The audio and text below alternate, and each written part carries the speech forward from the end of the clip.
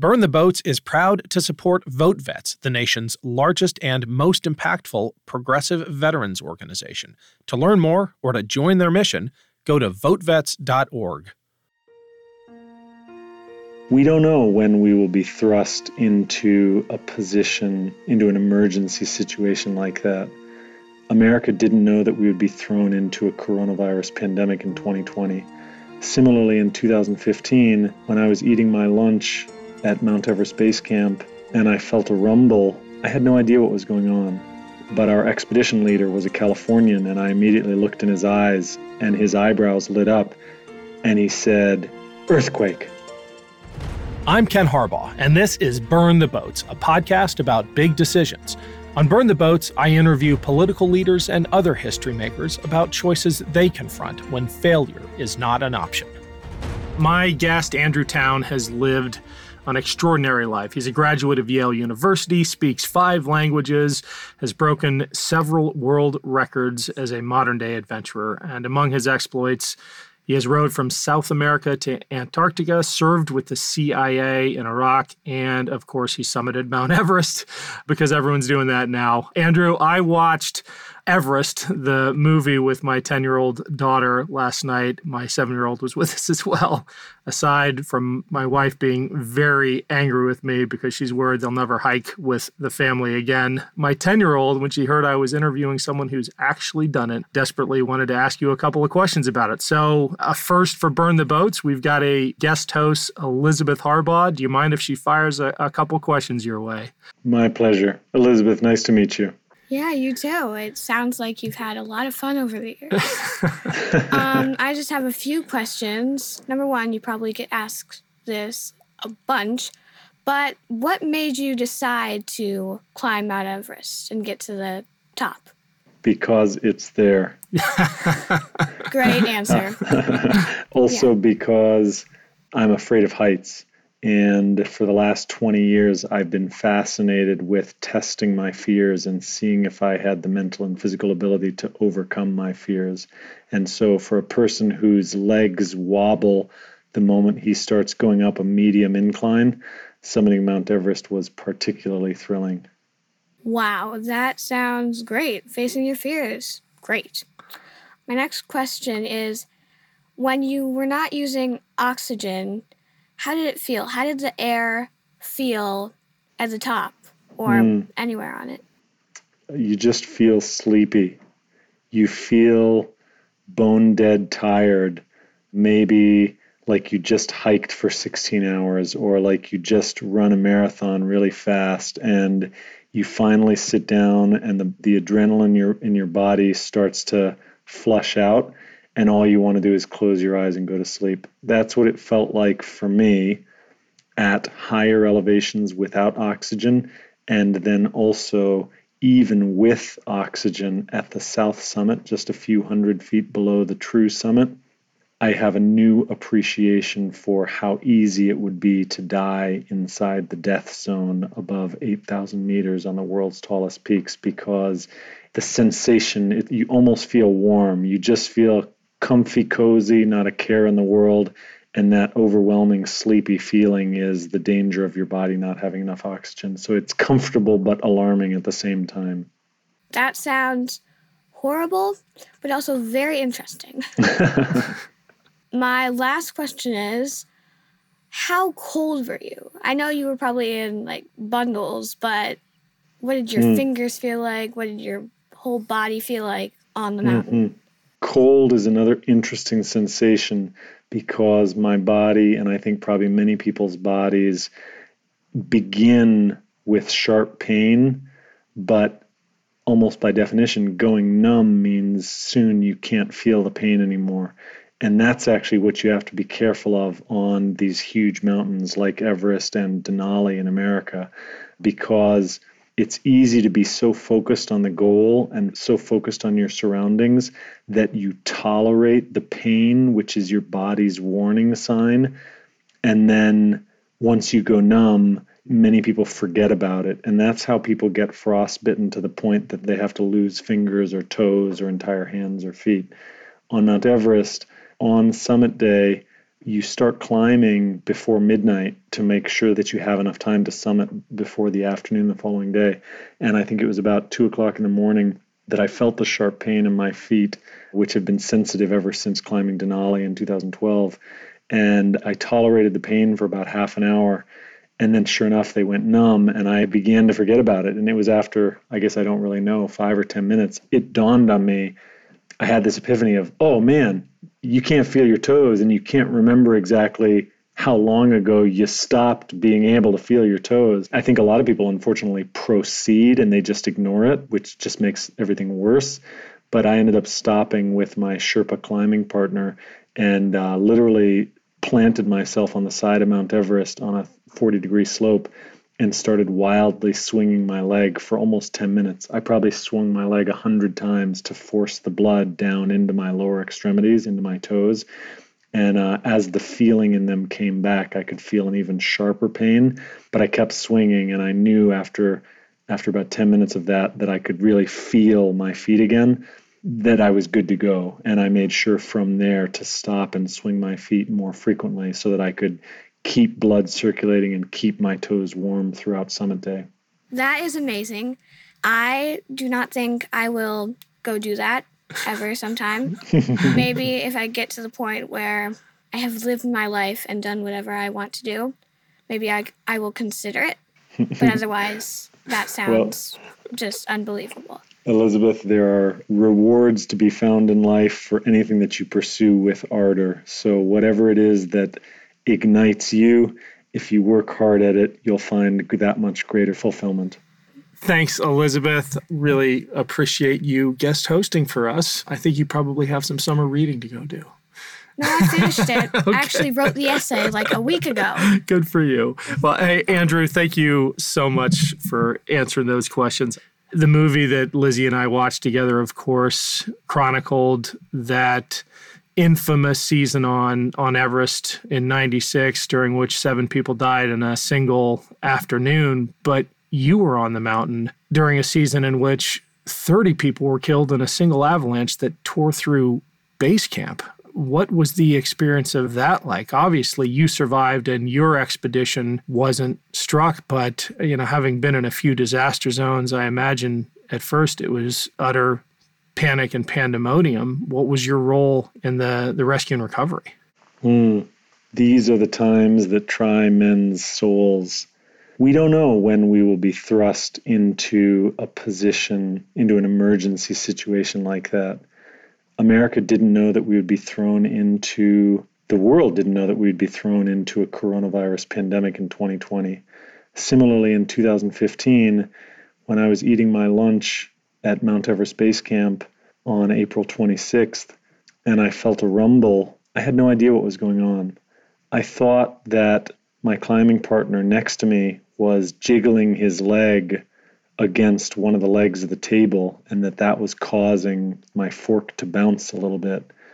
But our expedition leader was a Californian, and I immediately looked in his eyes, and his eyebrows lit up, and he said, "Earthquake." And the moment he said earthquake, and I saw everybody else's expressions become alert, my first fear was that the earthquake might open up a massive crevasse underneath us in base camp, because base camp sits on a glacier thousands of feet deep. And I was worried that the earthquake could tend into an opening, and I started looking down and around. And that's when I heard ice above me starting to fall. So I looked toward Mount Everest, and then I looked south, and then I looked west.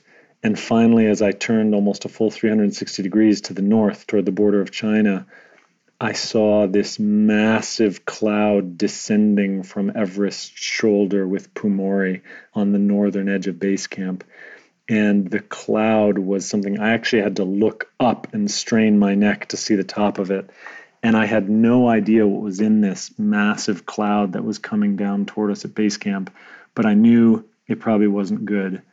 So I looked around for the largest boulder that I could find within 100 yards, and I ran to get behind it, and I cowered in the fetal position, thinking that if I was overrun by snow, it might block some or protect me and give me some oxygen, or if there were things, debris flying in that cloud, it might prevent some of the debris from hurting me. So I got into the fetal position and I started focusing on the sensation in my back. And what I was trying to do is the moment I felt the first snow on me, I was planning to take one last deep gulp of air and bury my face in my jacket in the hopes that I could create an air pocket that would help me survive if I was buried and swept down the glacier. I felt the first snow. I took the first deep breath. And about 5 seconds later, after a dusting of snow, things became quiet. And slowly, I let my muscles release and I looked up and the air was starting to clear and I didn't hear anything and I realized that whatever was in that cloud must have passed. Not long thereafter, I heard a crackle on our expedition leader's radio, and within a couple of minutes we were able to confirm that everybody in our expedition was safe. But just a few moments later we learned that many expeditions were not so lucky. And so because our camp was on the southern tip of base camp, and because the avalanche had basically blown through like a shotgun on the middle third of base camp, a few hundred yards north of us, this shotgun blast, that cloud had contained boulders and ice chunks the size of cars that had just blown through tents and had killed many individuals. And so we turned our expedition site into a field hospital. And not long thereafter, doctors from other expeditions started coming to our camp, and people started bringing casualties on ladders, in sleeping pads, being helped on others' shoulders. And then we commenced a triage situation where we treated and cared for the victims as best we could while we waited for the situation to get better so that they could be evacuated to proper medical care. I definitely want to glean from the wisdom you have built up over the years of testing yourself and finding yourself in emergencies like this, some insights about how we as a society need to be responding to COVID-19. But I want to dive a little deeper into some of those particular experiences. Everest, the summiting of it, the first row from South America to Antarctica. It's funny, I watched some of the videos on the Discovery Channel of that, in which you're talking about how calm the water is on good days and the camera is still bobbing all over the place. Can you give us a sense of what a good day is like in the middle of the Drake Passage, and then dial it up to what the bad days must have felt like? Sure. A calm day on the Drake Passage. Now, I grew up in North Dakota, which is not known as a hub of the rowing community. And I first rowed during my exchange year with Youth for Understanding in Germany, and that motivated me to try and pick it up in college at Yale, where I really got much better at the sport. At Yale, we rowed on the Housatonic River, which is a beautiful river nestled in the hills of south central Connecticut. And at 5 a.m. on the Housatonic River, with a little bit of mist rising off of the water, they were some of the most serene and beautiful moments of my college experience. And a good day on the Drake Passage, the best day on the Drake Passage, felt a little bit like that, because the eye of the storm, yes, we had swells, which is what made the camera bob, but in a small rowboat with wide swells, we almost didn't feel them because it just felt like a gradual rising and falling of the ocean underneath us. And it allowed us, the water was close enough to glass that we could truly enter and exit the water with our blades at the same time, which meant that the three rowers in my shift, we could transcend the sum of the parts. Together, we could actually produce more force than each of us independently could. And that's called swing in rowing. And it feels really good. It actually creates energy so that everybody on the boat wants to row in sync more so that they can maintain this feeling. And if you add to that, orcas breaching next to the boat. At one point, 2 orcas swam directly underneath us. We watched their fins disappear as they went under the boat. And then also these massive albatross. They're the largest wingspan bird in the world, with wingspans between 11 and 13 feet, soaring above us and almost playing with us in the water sometimes. It just created an experience that I doubt I'll ever have again. And the bad days. And the bad days. Our worst storm, we encountered 5 storms, which is probably about what we expected since the Drake Passage is considered to be the worst stretch of ocean in the world. The 5th storm, we were about 60 miles off the coast of Antarctica, and it lasted about 16 hours, and the waves grew up to 25 feet tall and were crashing down on us constantly. How big's your boat? Boat is 29 feet long, and at any given point, I could sit in my rowing seat and I could almost touch the water. I would only have to lean a little bit for my hand to be outside the boat and touching the water. That's how close we were to the ocean. The cabins could not fit all 6 of us. They could only fit 5 at a time. And that meant that during any storm, we had to rotate.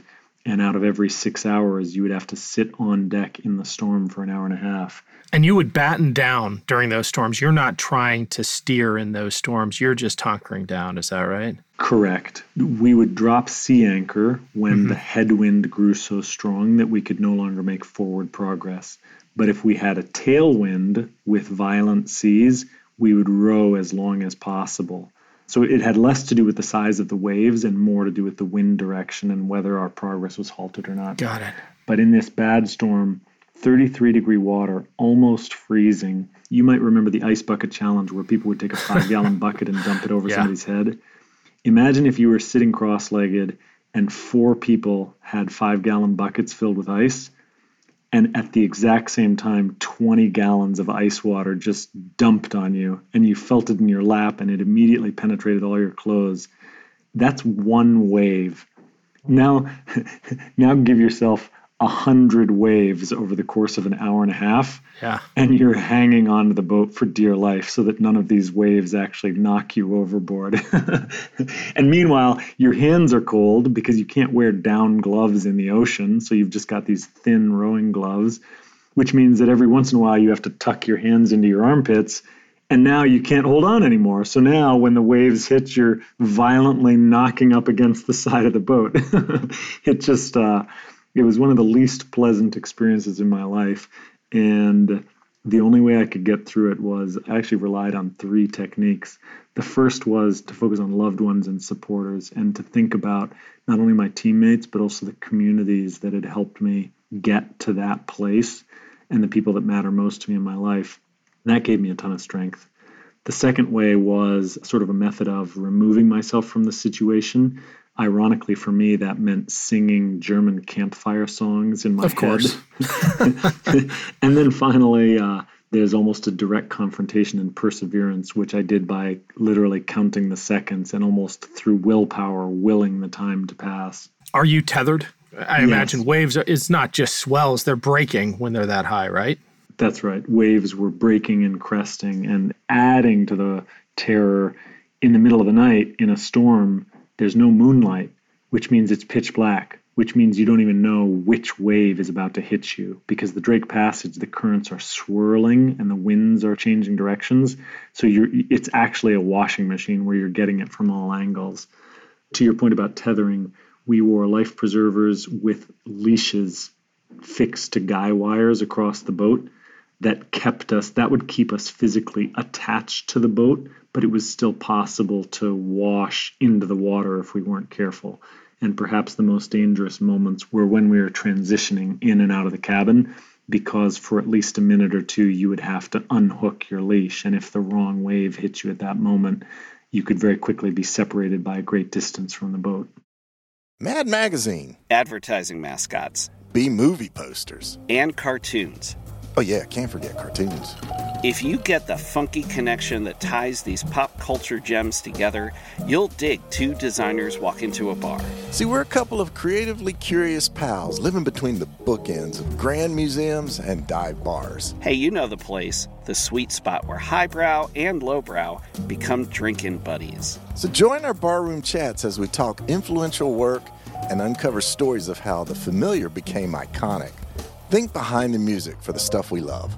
Check out our website at twodesignerswalkintoabar.com. And listen wherever you get your podcasts or visit evergreenpodcasts.com.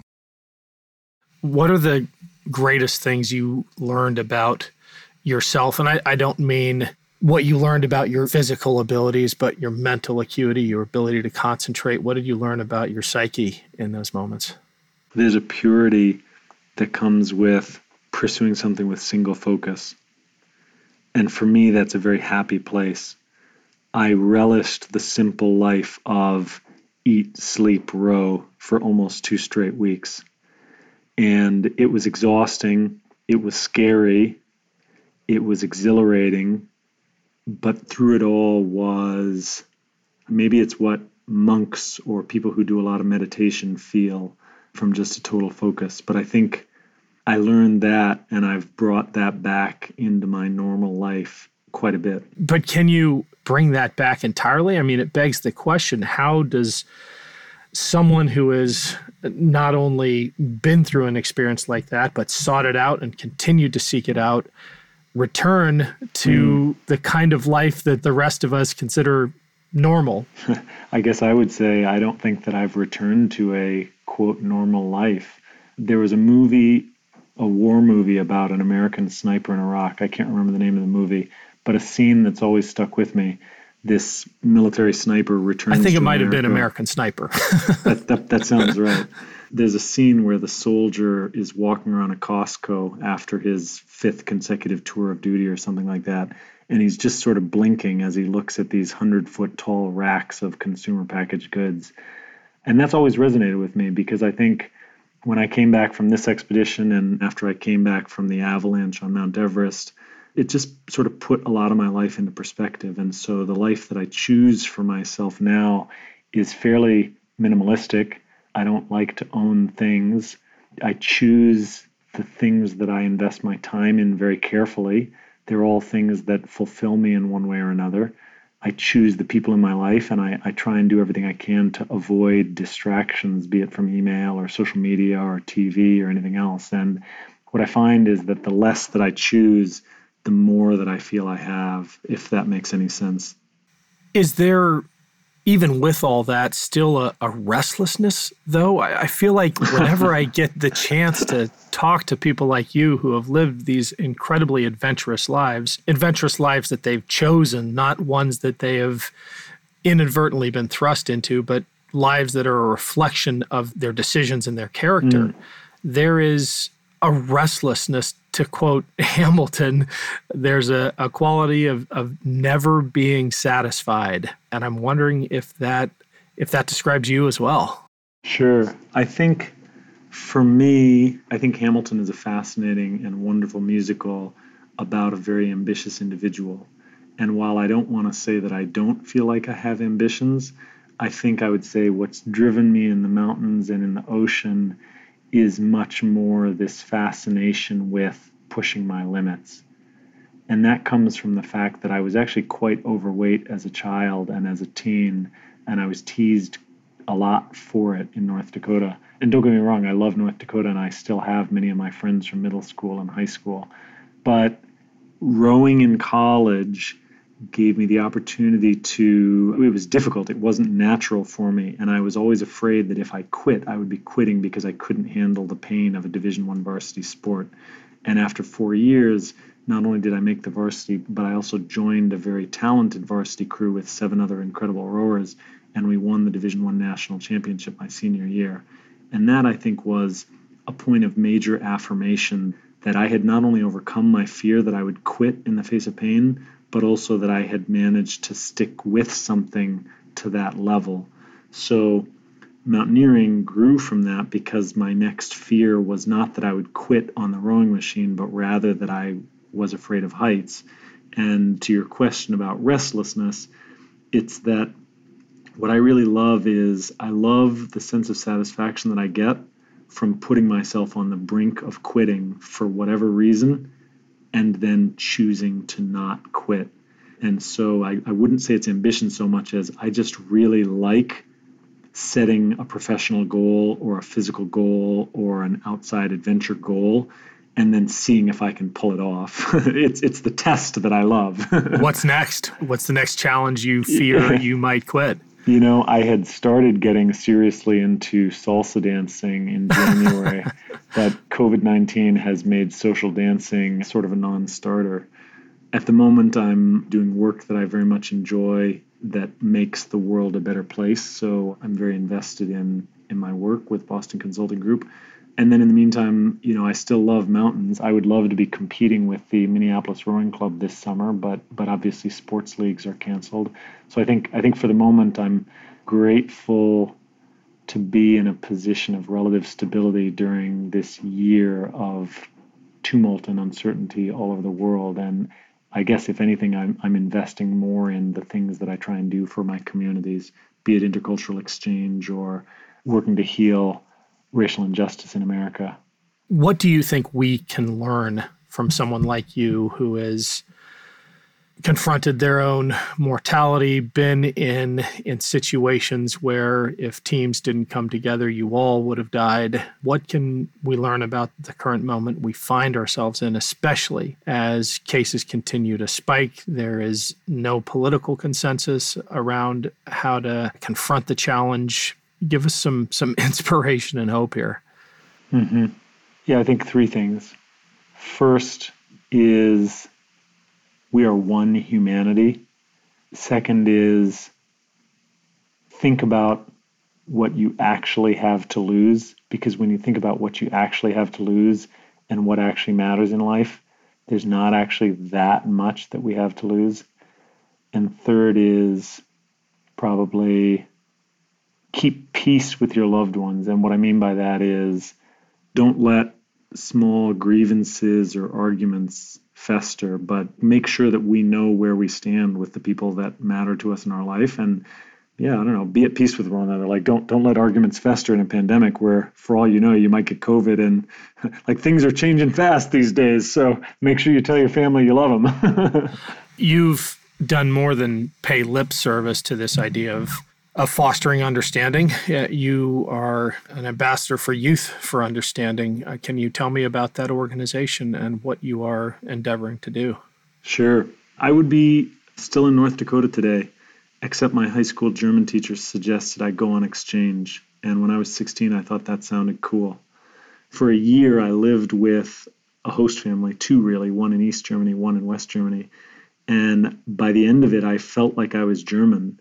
I had adopted many German cultural attributes. I was dreaming and thinking in German, and I didn't want to return to America.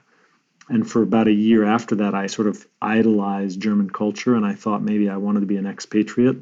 But over time, I realized that deep down, I had been born and raised in America, and as much as I might appreciate Germany, I personally was an American at my core. And so that created for me this fascination with, well, are we really so different? These are just different shades of the same coin. And I think that has guided my professional life ever since. So with Youth for Understanding, I'm honored to serve as the vice chair of YFU USA and help other American teenagers see the world through another culture's eyes, and vice versa. Help international citizens discover the magic of America as exchange students here. And I think ever since my exchange year, I've had difficulty understanding these concepts of us versus them, whether it's Republican versus Democrat, or colors of skin, or America, China, or whatever other division people might have us create. This is going to sound nerdy, but I think of John Rawls' Veil of Ignorance. John Rawls was a political philosopher who imagined a world where we don't actually know where we're going to be born. We don't know if we're going to be born in America or if we're going to be born in sub-Saharan Africa. And if we don't know where we're going to be born, how would we design a society that makes it okay to be born anywhere? And so I've always really liked that, because it's sort of, why can't we do more to help those less fortunate? I mean, America's really struggling with coronavirus, but gosh, when I read the headlines about India and how the shutdown and the pandemic have led people to attempt to walk hundreds of miles to their native homes where they feel they'll be more likely to be fed, it just, we've got it so good in America in so many ways. And in my community, I work in professional services.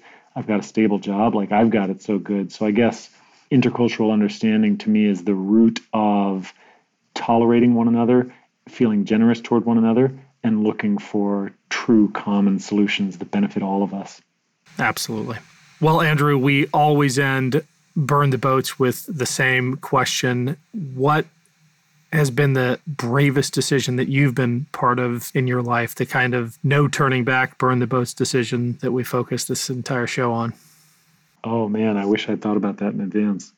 Gosh, I'm going to choose a micro decision because it changed the way that I approach life after that.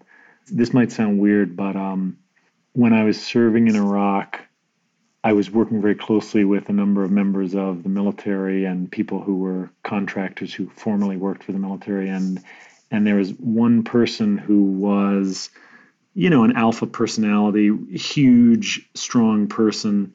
And it was a social environment, and the person was using a derogatory term, about another class of people.